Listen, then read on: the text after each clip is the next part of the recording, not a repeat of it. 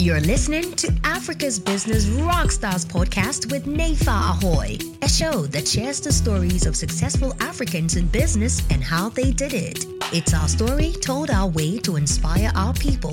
This podcast is sponsored by IDS Consulting Ghana Limited, a company dedicated to supporting small and medium-sized enterprises with accounting and business advisory services at an affordable rate. Visit www.idsconsultingga.com to learn more. But I'm also the type of person who feels it's okay to fail, to try, and if it doesn't work out, I believe you can pick yourself up and move on, right? So try it for a few years. Doesn't work out. My belief, or the way I thought about it, was I will still have learned a lot. You're listening to Africa's Business Rockstars. My name is Nefa Ahoy, and our guest today is an MIT alumnus who has changed the face of mobile payments within Ghana. He's currently the co-founder and CEO of ExpressPay, a growing fintech company in West Africa. Hi, Curtis. Hi, Nefa. Welcome to Africa's Business Rockstars. Thank you. How you doing? Not too bad. Yes? How's the week been? It's been a busy week. It's been a tough week, but not too bad. Yeah? We're hoping we can allow you to, unwind and de-stress, on our podcast. I expect this will be a very fun conversation. So. Extremely. All right. So when we hear ExpressPay, the name Curtis is associated with this, one of 4 partners, correct? Yes? That's right. Okay. But before we delve into that, tell us about 10-year-old Curtis growing up. Yeah. 10-year-old Curtis. Mm-hmm. So that's an interesting way to start. But I would say I was one of those kids who loved to run around. So I was one of those kids climbing trees, jumping down trees, getting chased by dogs, crossing gutters, riding my bicycle outside the house when my mom didn't want me to. That was the type of kid I was. Okay. And then one of the things I enjoyed, actually, we used to walk to school. Oh. Back then, I used to walk to school. So I went to school at Alcid Academy in Jolu. So I grew up in Jolu. Okay. And we used to walk to school. So you walk with a bunch of other kids. You're having fun on the way. Yeah. You walk back home and so on. Sometimes you do a couple of naughty things like go and press someone's doorbell and run. The typical things young, silly kids do. But it was good. It wasn't bad at all. Right. Yeah. And then post-Alcid? So post-Alcid, I went to St. Andrews GSS or Presec GSS. So some people call it Presec GSS. So it was funny. It was interesting because I left a private primary school to go to a public school. And that was a good experience for me as a young child because that's when, I guess how we see it in Ghana, it became hard in a way because that's when I started, because my family moved from Jol. We moved to Harcho, so it was much further away. But Presec GSS or St. Andrews was in the New Road area, Medina area, right? So then we started taking Trotro and so on. So it was also quite a good experience. And it was an exciting time for us because our parents wanted us to go to Presec. Okay. Right, because Presec was a very good school, is still a very good school. And they had set up this GSS, which was affiliated to Presec. So our first year was great in that the class was very competitive because you had folks who had, or parents who had similar ideas, who moved their kids from a bunch of different schools and sent us all to St. Andrews. So it made a very fun, competitive class. Right. And it was different because it was a public school. It was good exposure for myself and some of our friends as well, to also have an understanding of people from different backgrounds. Yeah. So I thought it helped shape me. Yeah. And it was a great experience. Our teachers were great. We loved it. Right. So after that, did you get into Presec for secondary school? I did. Interestingly enough, I did. But I didn't stay for long. Oh. So it was almost like much ado about nothing, right? But I'm one of those who believes that all your experiences are building blocks. And you learn from all of them. You grow from all of them. So I got into Presec. I was at Presec for 2 terms. So the hardest 2 terms. Form 1, I did first term, second term, and then I left for SOS. Okay. Yeah. Why the switch? Again, and this I would credit to my parents. I think that's what parents should do. As a parent now, I appreciate it and I understand it. Parents always want to get the best opportunities for their kids. Yeah. So it was at a time where there were lots of strikes. Okay. So university lecturers were going on strike and there was a long backlog. Students had to wait a couple of years before they got into university. Right. And my dad was super frustrated with that experience and thought it would be great for me to get a chance to go to university abroad. Right. So he thought moving me to SOS will give me the most opportunity. Yeah. And that's what my parents chose to do. So they had a conversation with me about it because typically most people go to SOS after JSS. Okay. Now, I had gone to SSS. A few people at SOS also do this, where they go to SSS. So they asked if I didn't mind. When I said I didn't mind, I would go take the exam and we'll see. Yeah. We'll see how it goes. Yeah. And we took it from there. So I know getting into SOS, it's one of the tough processes. Like you mentioned, you need to take an exam and all of that. So what was it like prepping for that? How was the exam process like and all? Wow, you're taking me back many, many years, huh? Nefa. So prepping for the exam wasn't too bad. Okay. So I can tell you, so we can jump into it. So I was in Presec, so in my dorm room. When you're done, so I'm done with my regular SSS courses, homework, whatever. So nighttime when you're meant to turn off your lights in the dorm room, I have a torchlight. I turn on my torchlight and then I'm studying for the SOS exam. Right. And that's how I essentially did it. But interestingly, so I had 3 other friends at Presec who were also studying for the exam. So we were sort of encouraging each other and so on, encouraging each other about studying for the exam. So that's why I used to do that. Just turn off the light, study for the exam, and then call it a day. Yeah. And so I just did that. And then when it was D-Day, went over to take the exam and was fortunate enough to get in. Yeah. What did you study in SOS? So SOS has IGCSE, which has 9 subjects. I don't remember all the subjects, to be honest. That's quite bad. Which one did you like? So at Presec as well, I was a science student. Okay. I was always inclined towards science and math. Okay. But at SOS, when you go to IGCSE, it's like the old O level, right? So you have a whole bunch of courses. I actually enjoyed all of them, to be honest. I struggled with languages. It's still something I want to master. I want to be able to become fluent in French, for instance. But outside French, I think I was fine with almost with everything else. Okay. I did enjoy the sciences. I love physics the most. Okay. But interestingly, I performed better in chemistry than physics. I never understood that back then. Right. Anyway. But in terms of math, physics, all of that stuff I enjoyed. But I also, one of the interesting things about going to an SOS is the broad base. So I was studying literature, whereas in SSS, you wouldn't be doing that, right? So I was studying literature and so on. I enjoyed all of that. It was a great experience. I loved SOS. I still say SOS is the best school in the country, even to this day. Right. Yeah. So physics and chemistry, but then we see you in the financial industry. There's really no relationship between those two. There is, and I'll tell you why. All right. Remember, I said I believe all your experiences are building blocks. Right. And I'm sure you're going to ask me about university. Yes, I will. I believe that what you're learning as you go along is the ability to solve problems, the ability to think critically, and so on.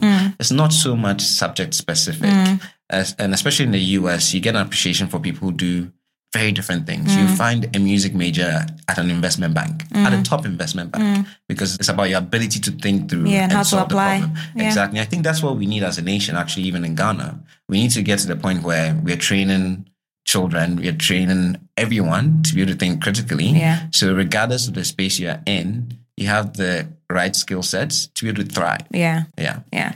So post SOS, that's when you go into MIT, correct? Yes. Had you always known that you'd go into one of the top ranking schools in the United States? It's not a guarantee. It's never a guarantee. No, not it's to enter. It's an aspiration, but it's never a guarantee. All right. So again, you're taking me back. I can tell you about the process. So the way we thought about the university process, because a lot of us actually needed financial aid to get into university or to be able to go. Yeah. Because it's so much more expensive than what our parents could afford. Definitely. And so you have a plan. And the good thing about an SOS, and don't get me wrong, you have brilliant students from the other schools who also make it to universities abroad. A lot of them by their sheer drive, exactly, right?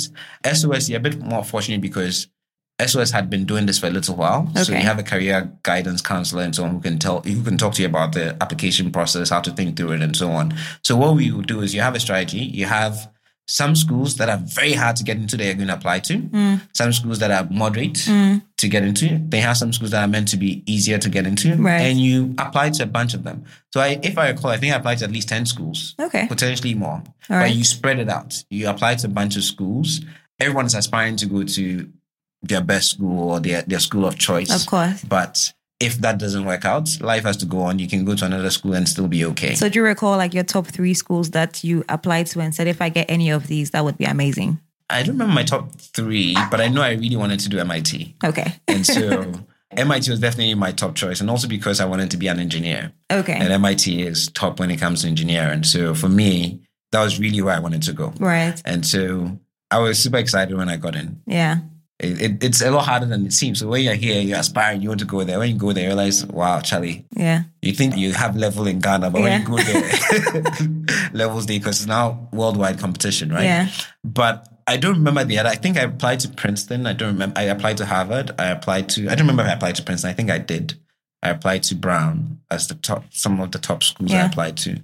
Interestingly, I didn't do Stanford. Okay, so you get into MIT. You mentioned it's quite tough to get in there. So you need to either have funding or parents can pay. So in your instance, how did you get into MIT in terms of how much it was going to cost you? So remember first, they have what you call need blind admissions. So you still have to get in on merit. Right. So the schools would evaluate your application based on merit. Right. And then if you get in, then they try and put together a financial aid package for you. Okay. And the financial aid package, I know it's probably changed a little bit since then, but back then it's a mix of grants or scholarships, loans, and then what you call work study. So whilst you're on campus, you're expected to be working as well to try and get some funds to aid or add up to what you need to pay for the full year. Yeah. So that's how MIT structured it, and that's how mine was structured. So I had a mix of all three. I had some loans after school, I had the scholarship component, and I used to work on campus as well. Okay. And then work on the summers as well. Yeah. Okay. So you had some loans, meaning that once you're done, you have to repay those loans, Absolutely. right? So how did you go about doing that? Young guy from Ghana, gone to a top school. Okay, now I have debt. You get a job and you pound. So what are the type of jobs that you did and how did you pound? It's almost impossible, at least back then, to try and pay off the loans whilst you're in school. Okay. So the thought is not to pay off the loans whilst you're in school. You get the loans, it's obviously accruing interest. Right. And then afterwards, you get a job and try and pay it off. Yeah. So I did grad school right after. Okay. So a lot of people may finish undergrad, get a job for a few years and go to grad school. I chose to do grad school right after, which is quite interesting because I applied for a new program, which was called the Singapore MIT Alliance program. Okay. And so it meant getting a degree from MIT and spending a year in Singapore and getting a degree from Singapore as well. And for me at the time, I haven't answered your loan question, but I'll come to it shortly. Yeah. At the time, I was still very fascinated by how we move our country forward, how we develop as a nation and so on. And Singapore had done such an amazing job. So I jumped at it. So I did that first. And then I came back to the US and took a job in management consulting. Okay. So I started out with Bain & Company and worked at Bain & Company a few years. And then I moved to Visa and worked with Visa a few years before moving back to Ghana. So whilst I was working is when I then started paying back the loan. So once I got into full-time employment, started making, and you have to make sure student debt is one of those debts you can just, there's nothing you can do about it. It lives with you forever, essentially. Yeah. So I had to continue paying to try and clear it off. Right. And I did, yeah. So you went to Singapore, came back to MIT, right? Back to the US. Back to the US and moved back to Ghana. But it's never really that simple to just decide to get up from a developed country like the United States, come back to our West African country where you're saying you need to change. It's home. When you're saying you need to change, you felt the need to change and contribute your quota, I guess, to our economy. So are you saying it wasn't a difficult decision for you at all? So not necessarily it wasn't a difficult decision, but I think I've always thought of myself as someone who likes to solve problems. And even in university, MIT is the kind of university that's also training you to try and solve problems, take on tough problems and solve problems. So I always knew I wanted to do something entrepreneurial. And the question was where. But I also had an inclination to want to do it at home rather than abroad. Right. The thought being, we have a lot of problems that we need solutions to. If we have the ability to solve them or the ability to attempt to solve them, we should take it. Yeah. And my mindset was, in the US, you have lots of people who have the ability and are doing very well in the US and are thriving in the US. Back home, we have people who are trying to solve problems as well. But being home, there's a connection. And so I always had a pool. It's not easy because you're giving up a lot. And you're taking a lot of risk. Yes. Right? So you're living a very comfortable lifestyle. Exactly. You're getting your paycheck. You're living the American dream, to be honest, right? Yes. Anything you want, you can get kind of thing. You're fine. You're comfortable. You're good. So it is still a tough decision. But I'm also the type of person who feels it's okay to fail. Okay. To try, and if it doesn't work out, I believe you can pick yourself up and move on, right? So try it for a few years. Doesn't work out. My belief, or the way I thought about it, was I will still have learned a lot, and I had the confidence that I will still be marketable enough to be able to take on an exciting opportunity or to get an exciting opportunity elsewhere, right? Because of my combined experiences plus my experience in Africa or in Ghana. Right. Because a lot of, even if you thought about Western companies, and I was working with Western companies, were starting to get more and more interested in emerging markets, right? Not so much Ghana at the time, but it was growing. Okay. And so I thought that experience would still be valuable, regardless of how it turned out. Yeah. Didn't your parents think you were crazy? Oh, it's interesting you say that. They absolutely did. And interestingly, their initial response was discouraging. Yeah. Like most typical African parents who feel, remember the journey we've talked about? Yeah. My parents saying, I want to give my child the best opportunities or my children the best opportunities. I want to position them so they can get the most out of it. They've done all of that. They succeeded to send you abroad, right? You go there, you say you're coming back. What do you mean you're coming back? After all this work, after all that they put in, you're coming back. So there was resistance. Okay. But I think they realized that I really was bent on it. And I'm one of those kind of stubborn people who, if I set my mind to something, I'm going to try and make it happen.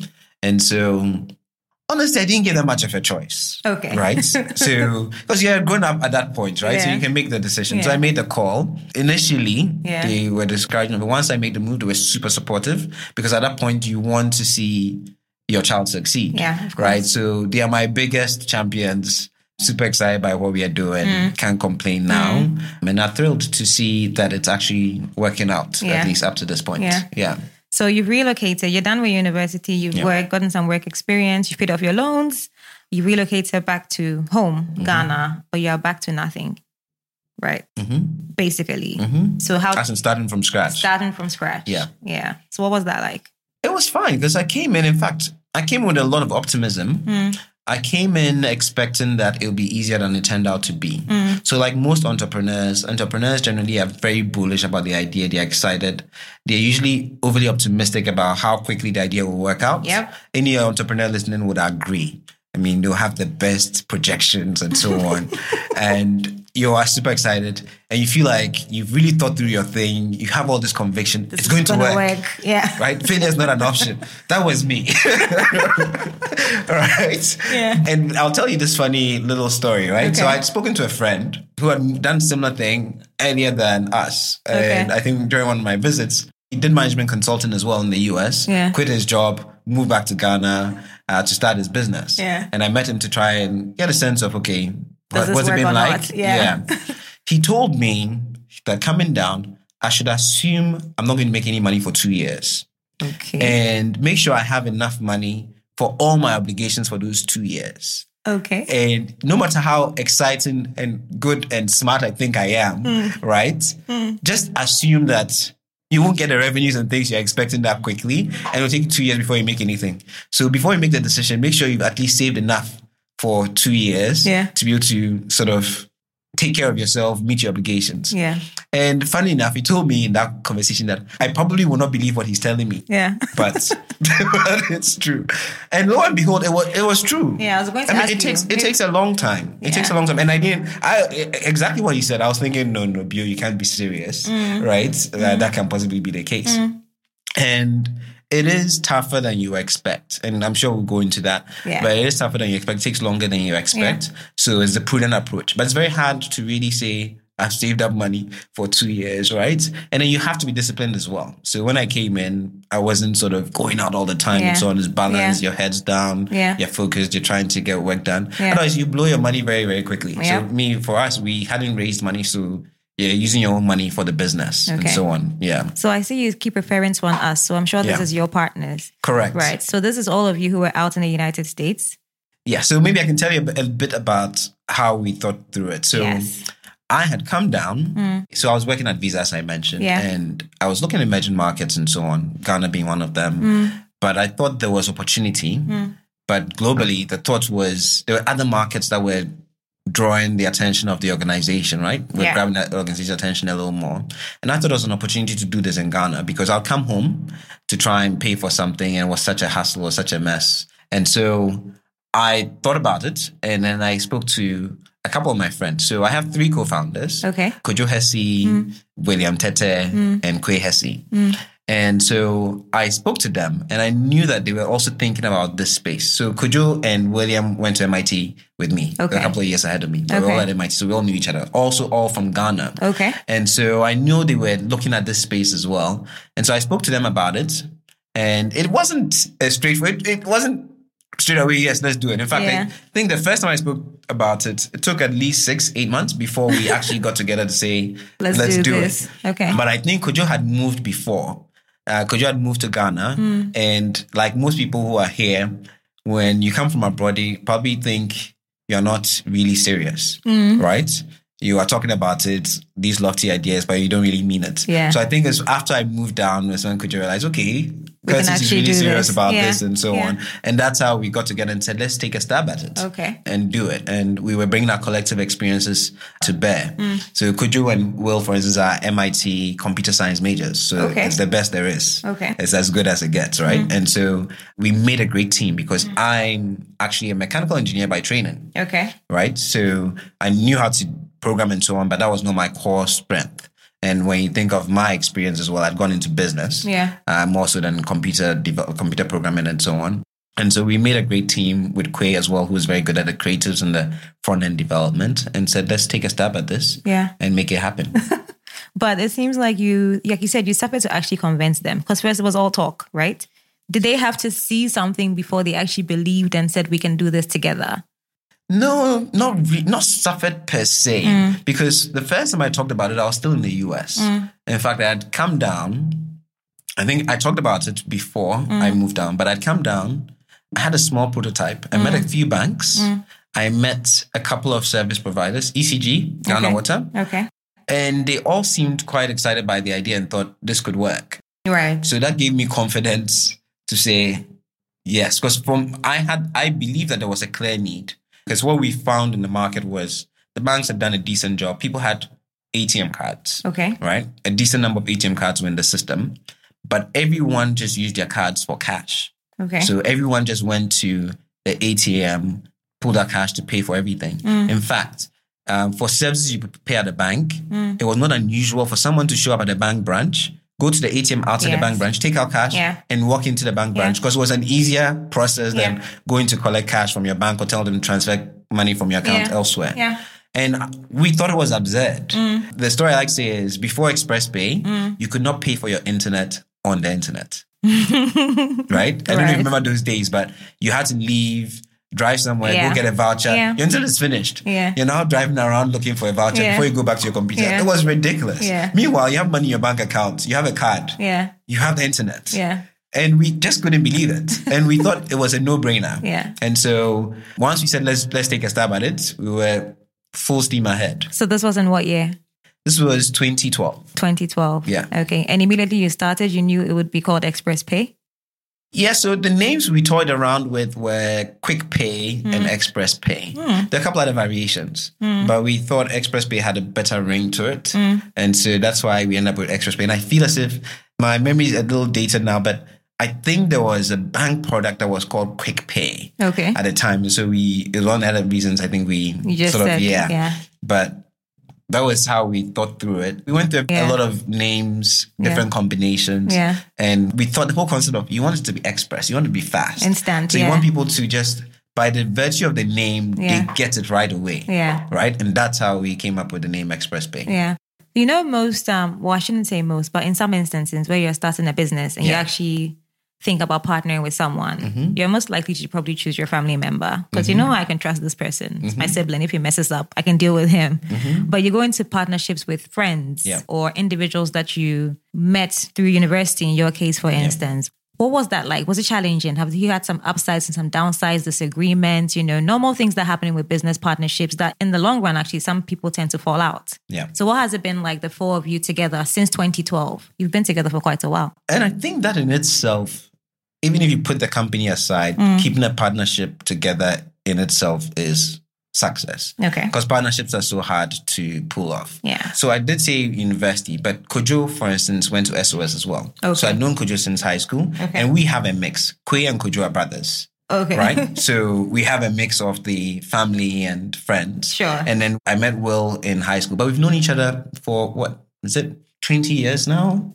So that's a long time. Obviously, when we started, it hadn't been 20 because we've been at this for a little while. Yeah. But we also had similar thinking skill sets and similar mindsets because we went to the same engineering school, the same can-do attitude, the same drive to solve problems. Yeah. So that was already a unifying force. Yeah. It is tough because we all feel like we are smart, right? So there are times where everybody feels like, no. Yes, but it's a balance. Yeah. And I think you need to be honest and you need to have people you can trust. And I think we are honest with each other. We do fight. You will fight in partnerships. You will have disagreements and you have to talk through it and then move on from it. Yeah. I think it's more you need to be able to resolve those disagreements versus just have it seething underneath forever and then it blows up and then everybody says they're going their own separate ways. That's not us. I think we sort of are the type who would speak through it, will speak our mind, will call each other out. Yeah. And we hold each other accountable. Yeah. And we've also been, where there are times where maybe saying there are clashes, we've said, okay, maybe let's separate who owns what, not owns from an ownership perspective, but who is managing this piece, who is getting the final view or saying. And we're actually quite collaborative in a lot of our decision making. So it's not one person always makes all the decisions. Right. I think that sometimes can cause some problems.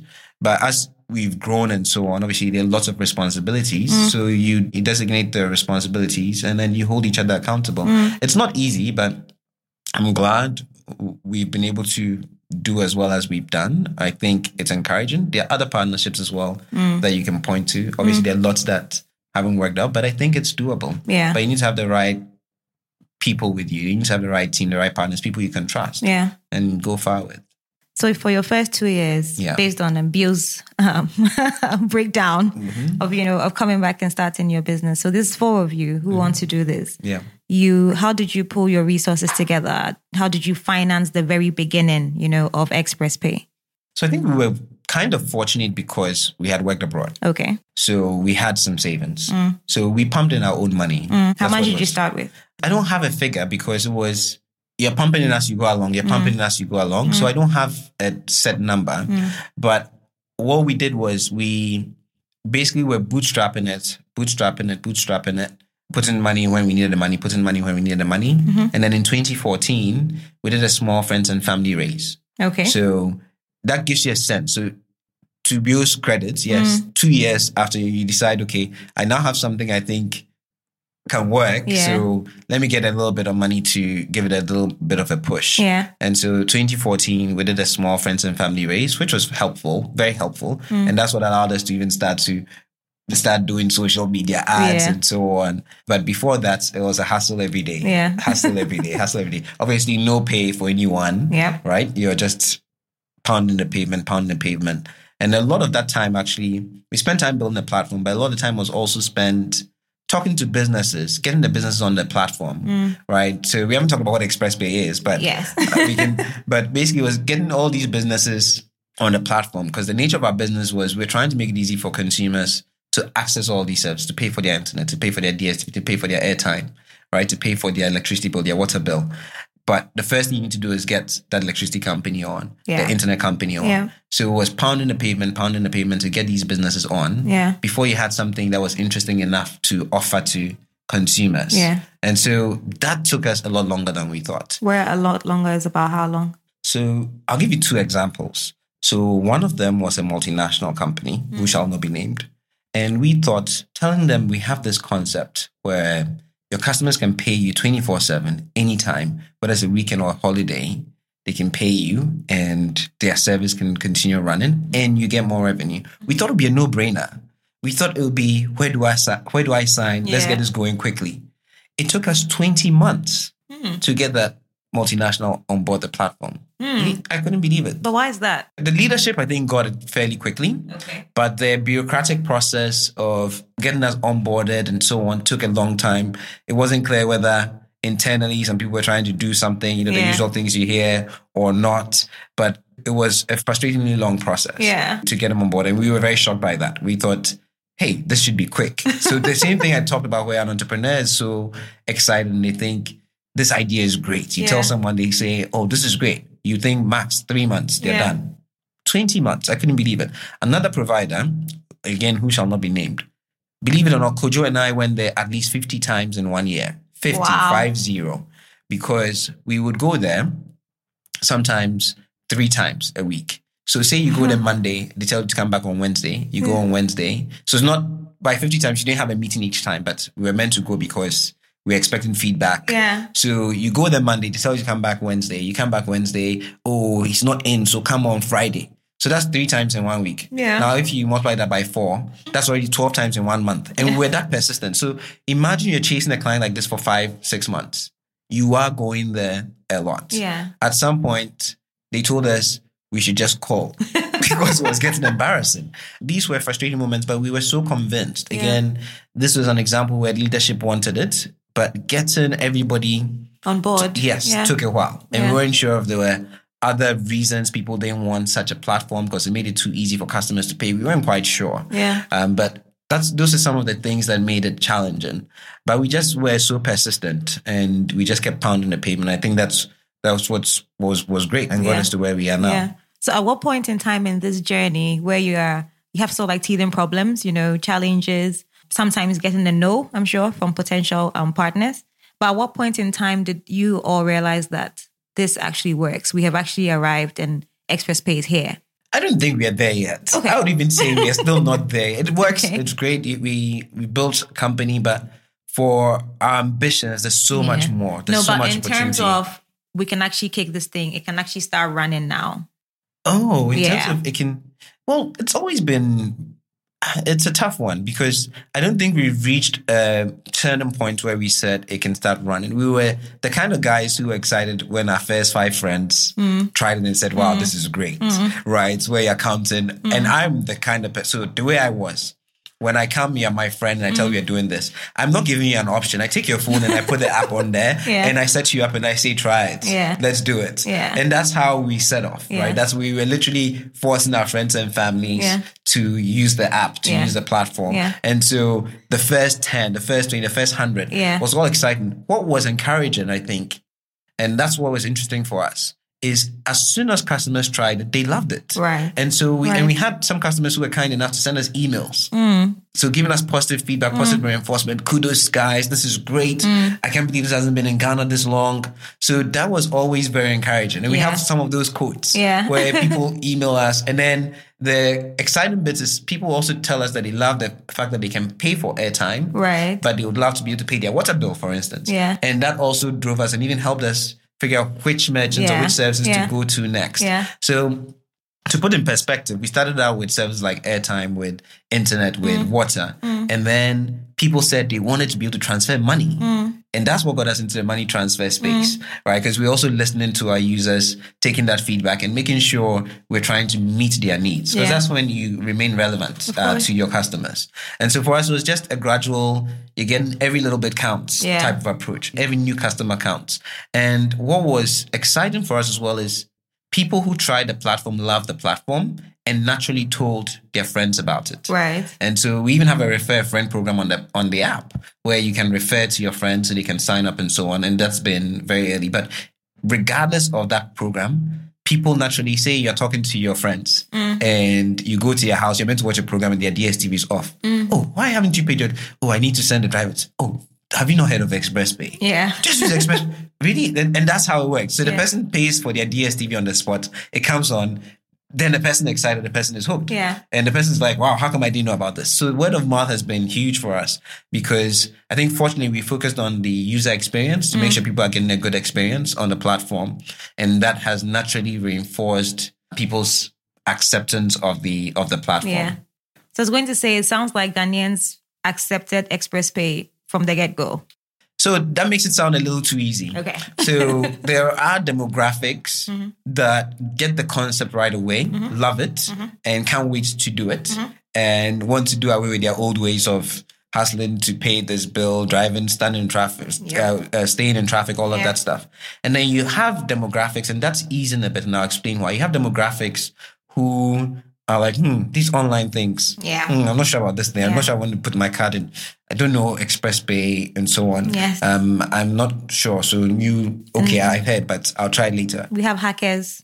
We have people who will take your credit card details, all of that. Yeah, so they don't fully appreciate or understand the nuances of it, but are just worried because of, things like Sakawa was also taken off back then. People were talking about Sakawa here and so on. So you had some people who were concerned. Yeah. But fortunately, that is changing because of the drive or the adoption of electronic payment solutions, including mobile money. Okay. Right? There's tons of volume over mobile money. A lot of people know mobile money. So they are used to now doing things digitally to some extent. I would say we are still not all the way there yet. You still have people who say, I still would rather just go to the bank and do this. Yeah. Right? You still have those. But we also need to know that there are enough people out there who want to embrace these solutions. It's our job to find those people. It's not trivial, and we haven't found a silver bullet. But there's a balance. But I think if you do your targeted marketing well, you can figure out what your sweet spot is and then focus on that sweet spot and try and increase your penetration for that demographic segment. Yeah. So I know you've mentioned one of your key challenges being basically getting partners on board, to believe in this idea and then say, we are ready, let's do this. Yeah. But in terms of other things, simple things like, say, office space, where you're working from your homes, we have instances where people were working from their parents' kitchens, all of that. Yeah. That ground up, building it to where you now have your plush office. It's not plush yet. That location. It's not plush yet. Well, now you have a place where you can actually say it's an office, you know what I mean? But it definitely didn't start out that way. So we were kind of lucky because we had friends who had a company. So we were sort of perching. Yes. So we started out perching. Then we rented and code space from one of our families.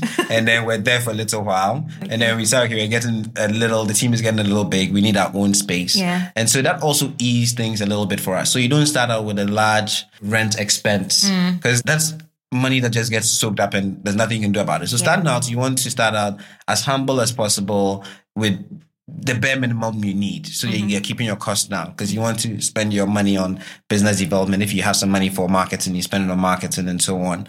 And so that was our trajectory where we purged for a little bit. Then we started paying even with our friend space a little bit. And then we were fortunate enough for a family to give us some space for a little bit. Then we went to an official space that was ours. We were paying a landlord. Yeah. And then we moved to another place where we were paying a landlord, which is our current place. What was that feeling like when you moved into your own place? I didn't have any major sentimental value there. Okay. Because again, you're renting. Say you built your own office. Yes. Then you can feel like, yes. Yeah. But you're renting someone's space. So for us, it was just a necessity. It was a need for the business. We did based on business need. Yeah. So team size. And we cut our code according to our size. Right. So when we moved to a space based on what we could afford and the size of the team. But when you realize you're getting big and the space is getting too small now, you need to go to a different space. But fortunately, the team is also growing because business is growing, right? So you need a larger team and so on. And so that's naturally how we've progressed. So let's delve deeper into the team. You started with a group of 4, right? Let's take it like that. Yeah. And when we started, literally, we were doing everything. Okay. We were doing business development. We were doing programming. When the service went live, we're doing customer support. Okay. Everything. And then that was good, actually. It was good for us to do end to end. We were hustling, chasing. We started out with the airtime we are buying from vendors. So you're literally going to find a vendor somewhere, give him cash. And when I say vendors at the time, we didn't have direct relations with the big people like MTN, Vodafone, all of them, right? So you are going to the vendor who is the distributor, to find a distributor, give the distributor some 500 CDs cash. He sends you the electronic credits and so on. That's how we started, where you're driving somewhere, meet a guy with cash. You drive here, meet a guy with cash. That's how it started. And then you graduate. And so you're doing everything. You're running around here. You're going here. You go back to the office. You're programming in the night, right? To build the platform. The next morning, you're meeting this business because you're trying to get them on board. Yeah. He believes that there's a massive team out there.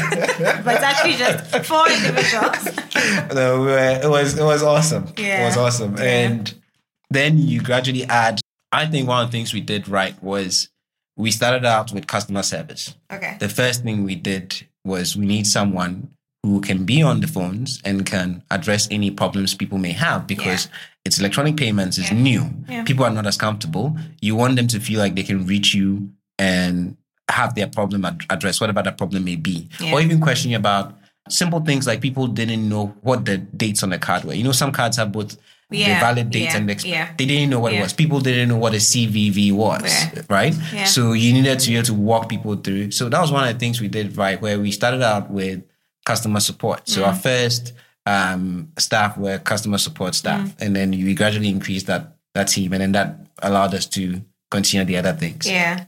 And then today we're about 40. So still a small company, but pushing hard. About 40 people in the team at the moment. With the key areas, I'm sure, like key focus areas that you definitely need for a business. Yeah. So for us, we still pride ourselves in customer service. So I think our customer service team is our largest team in the office. Okay. Then you have developers, you have finance, you have marketing, and so on, right? How did you recruit these people? So recruitment is, and we are still recruiting. We always want excellent talent. Finding good talent is hard. How did we recruit them? Yeah. We didn't have a single option. Some were referrals. Okay. Some we put out job specs on social media. Okay. So on WhatsApp groups and so on. And then people applied directly. Some actually came to us. Maybe they knew our company or we presented somewhere and they reached out to us and were interested. We interviewed them and then took them on board.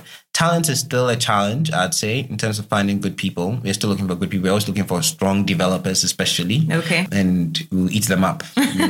We still want a lot of strong developers because we're a technology company. Yeah. So we are always open to hiring excellent talent. We haven't figured out the silver bullet. So it's all over the place. We're putting out job specs, asking colleagues in the industry how they hired people. We've done some presentations at some schools, so on to try and get people in. Yeah. So we have some people intern with us. So it's a mix, I would say. We've even, for some positions, we've considered having HR companies try and put out job specs and get candidates for us. So we've tried all sorts. And then for some of our customer service support, actually, we worked with a small business owner who was finding candidates for us. And so we paid a success fee and so on. Yeah. So it's been a mix, I would say.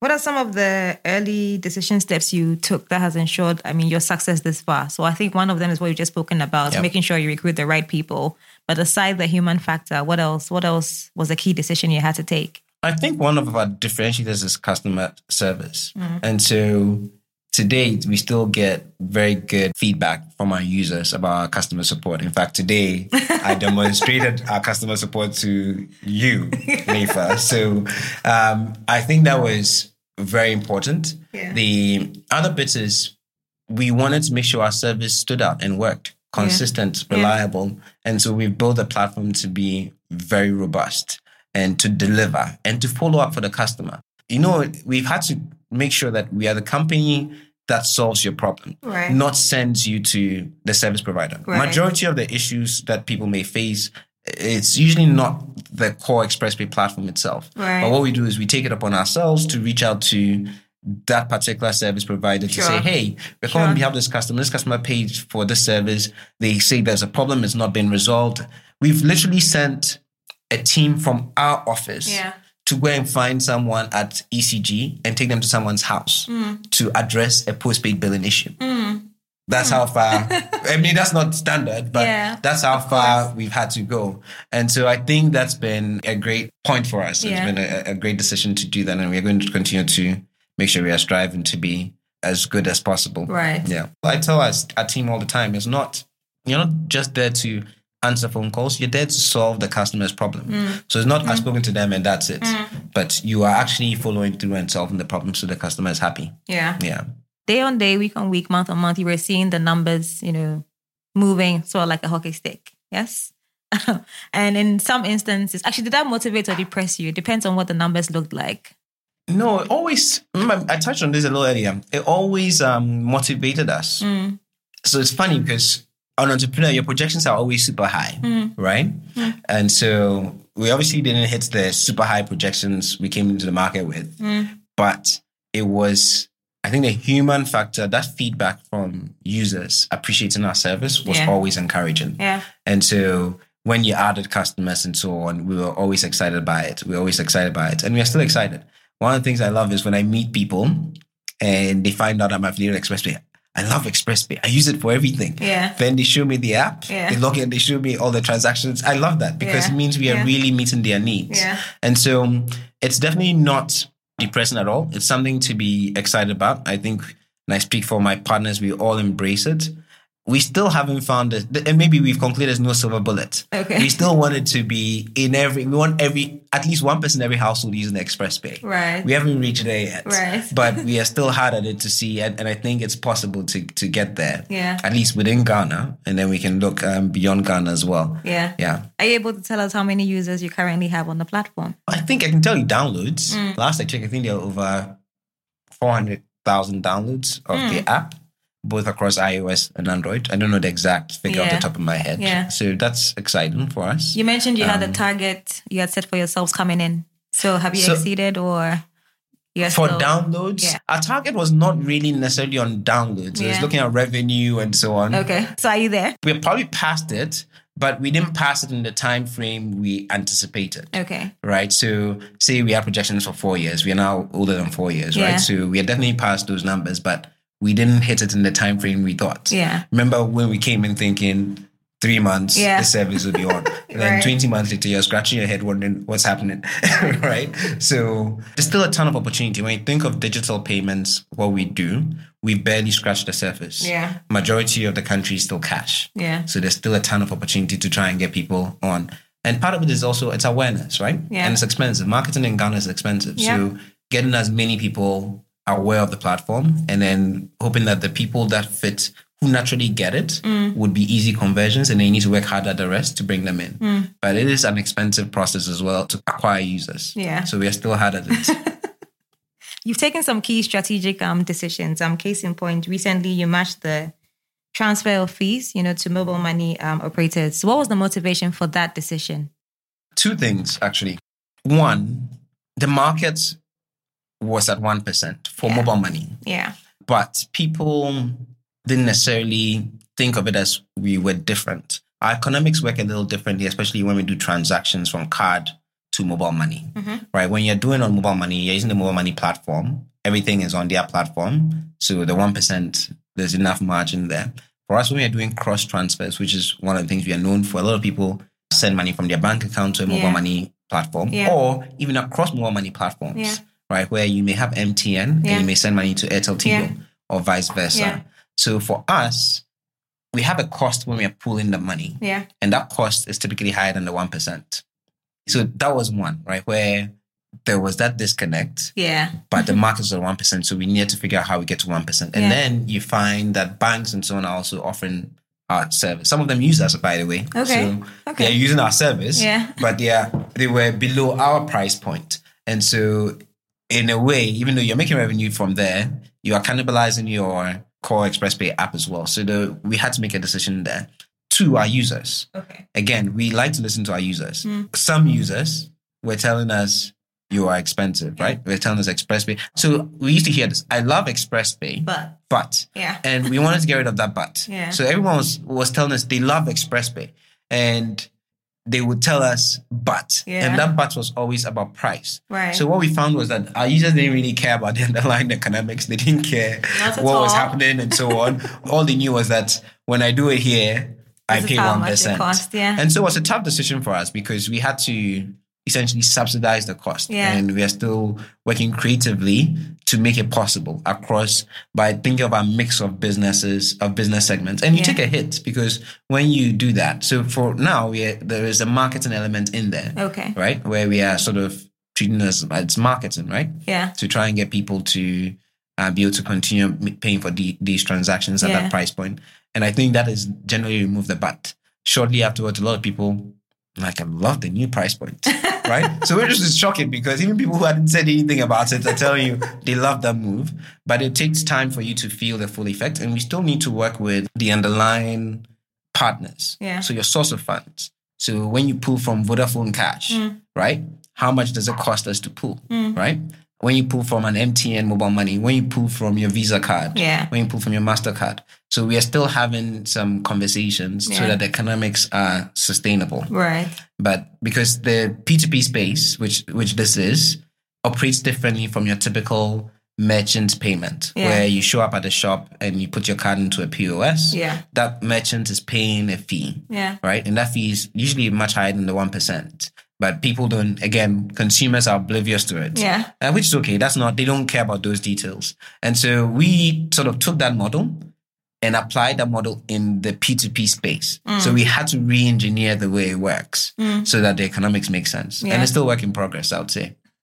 Which brings me to my next question, actually. When the government took a decision to talk about or to open up mobile money interoperability, because that was sort of like your main selling factor in the beginning when ExpressPay. Well, for me as a user, I was happy with the fact that I could send, money to other networks, and I couldn't do that on my core telecom network. And then this decision comes, which allows me to do that on my core telecom network. So then in that case, why do I need to use ExpressPay? How did that make you guys feel? What were you thinking? Were you saying, oh my goodness, we're about to fold up? What was that like? So remember, because our business is so diversified, because we offer so many services. So money transfer is one of the things we do. Okay. But you allow people to buy their airtime, to pay their DSTV, to pay for internet, to pay church tithes, to pay insurance. There's a whole host of business segments we cover. Right. So you can't on the back of that say, oh my God, I'm about to go under. Right. So that's one. Two is I think generally, on one hand, the mobile money interoperability and pushing that at national level is good for payments. But maybe what you can argue is there were different models. One model was to use GIPS to do it. Another model could have been to use some of the existing fintechs who were doing it to enable it. But that decision was made, and you have to live with it and make sure you can adjust. So there wasn't much we couldn't do much about that. But remember, there's also an experience. People love ExpressPay also because of the experience they have. So we haven't seen an impact on our numbers from an interoperability perspective since it happened. Our users are still using us, are still strong. In fact, and our pricing is great. So it's not had any significant impact, I would say. It's still growing. I know we follow the numbers and mobile money interoperability is growing. But remember, most of those doing that are using it from a USSD interface, whereas ExpressPay, you're using an app. So the demographics, I think, at the moment that we are appealing to are a little different, and that has shielded us a little bit from it. But generally, it's opening up more people's acceptance of electronic payments, which if you think about, will ultimately have a positive effect for us, because a lot of people who say are in the formal sector are pushing money to the informal sector who may be using mobile money as their acceptance solution. And so they are now willing, when you tell the yam seller that I'll send them mobile money, they are willing to accept it. So it's sort of helping everybody. So Curtis, it's quite a competitive landscape in Ghana with quite a number of fintech companies that are actually doing what you do. So how do you keep your head above the water? How do you ensure that you differentiate yourself from your competitors? I think ultimately it's about innovating. So I almost feel like every day I wake up and hear there's another pay in town. Something pay, A pay, B pay, C pay. But we need to make sure we are innovating. For us, in our DNA, we're always listening to our users and our customers as well. So listen to them, listen to their needs, take their feedback and try and develop it and continue to innovate and give people better products, better experiences, give them what they need. If you give them what they need, you're going to continue to remain relevant. And I would say, again, I think we've barely scratched the surface in terms of the opportunity. Majority of transactions in the country are still cash. So there's a ton of room to continue to penetrate. So digital sort of increases relative to cash. For us, for instance, we're also going into other segments that we weren't in previously. And so, for instance, a lot of people know us for our app where you sit in your office, you sit at home and pay remotely. But we realized it's an opportunity in the face-to-face segment. So we now have POSs out where you can show up at the shop, where you can then pay by POS with your Visa, MasterCard, GH-Link card, American Express, what have you, and also QR. So we've developed an interoperable QR that will work across different bank apps or work across ExpressPay, and we are starting to deploy that as well. And so we think the market is interesting. There's a ton of opportunity, and you need to make sure you continue to drive and offer relevant products to consumers, and you will remain relevant. Right. What are the future plans? Like, what can customers look forward to? So I think just the POS or the face-to-face segment is one of them. But even within our consumer app, we're going to continue to add interesting services. One of the exciting ones that's coming is for events. where people want to buy tickets for events, right? So imagine there's an event happening, you want to just purchase the ticket. Yeah. But when it comes to events, there are two things to solve for. One is the purchase, which is easy. You could always have paid on ExpressPay. Yeah. But the second part is when you get there, how do they validate that you paid? Yeah. So we developed a solution as well that will help them validate. So you show up, they just scan your QR code, you're good to go. You get in. So I think that'll be exciting. I think that'd be a big one for next year. We're going to have a few opportunities to use it in December, and then most likely open it up next year. So for a lot of the various shows that people are having, we think that they may naturally gravitate to listing them on ExpressPay, and it offers an end-to-end management solution for people. So that's one example. But there are other services we are going to offer to consumers within the app itself on the consumer side. So I just talked about the face-to-face segment where you're now going to start to see ExpressPay POS or QR code at various shops. So you go there, you can scan and pay. We've already started deploying. You're going to see more of that. One other thing we're looking to enable is remittance. Inbound remittance. So we have approval from the UK's Financial Conduct Authority to be able to originate from there. And so we are going to then terminate into bank accounts or mobile money accounts here within Ghana, but also into multiple countries. So we've signed an agreement with another company that would allow us to terminate into multiple other markets. And we will likely use that as a springboard for getting into some other countries with the services we have, be it the consumer business, be it the B2B business, be it our merchant acquisition business on POS and QR. So the future is exciting. I think there are a lot of possibilities. We just have to really take them on, be strategic about it, resource appropriately, and get it done. Yeah. Fantastic. Very bright future. Yeah. The torch is bright. We just need to make sure we sustain it. Yeah. Yeah. All right. So we have on the show what we call the Rockstars quote. And this is really anything that motivates you or keeps you going. And on behalf of yourself and your partners, what is the Rockstars quote for ExpressPay? Let's make it happen. So that's my personal one is, you're talking about a different idea. Or for instance, this idea, we discussed the event solution. Let's make it happen. I like to say that a lot. Yeah. Yeah. All right. So we hope you've enjoyed listening to our podcast. Our guest today has been Curtis van der Poy. He is the co-founder and CEO of ExpressPay. And like he said, make it happen. We'll catch you on the next episode. Goodbye.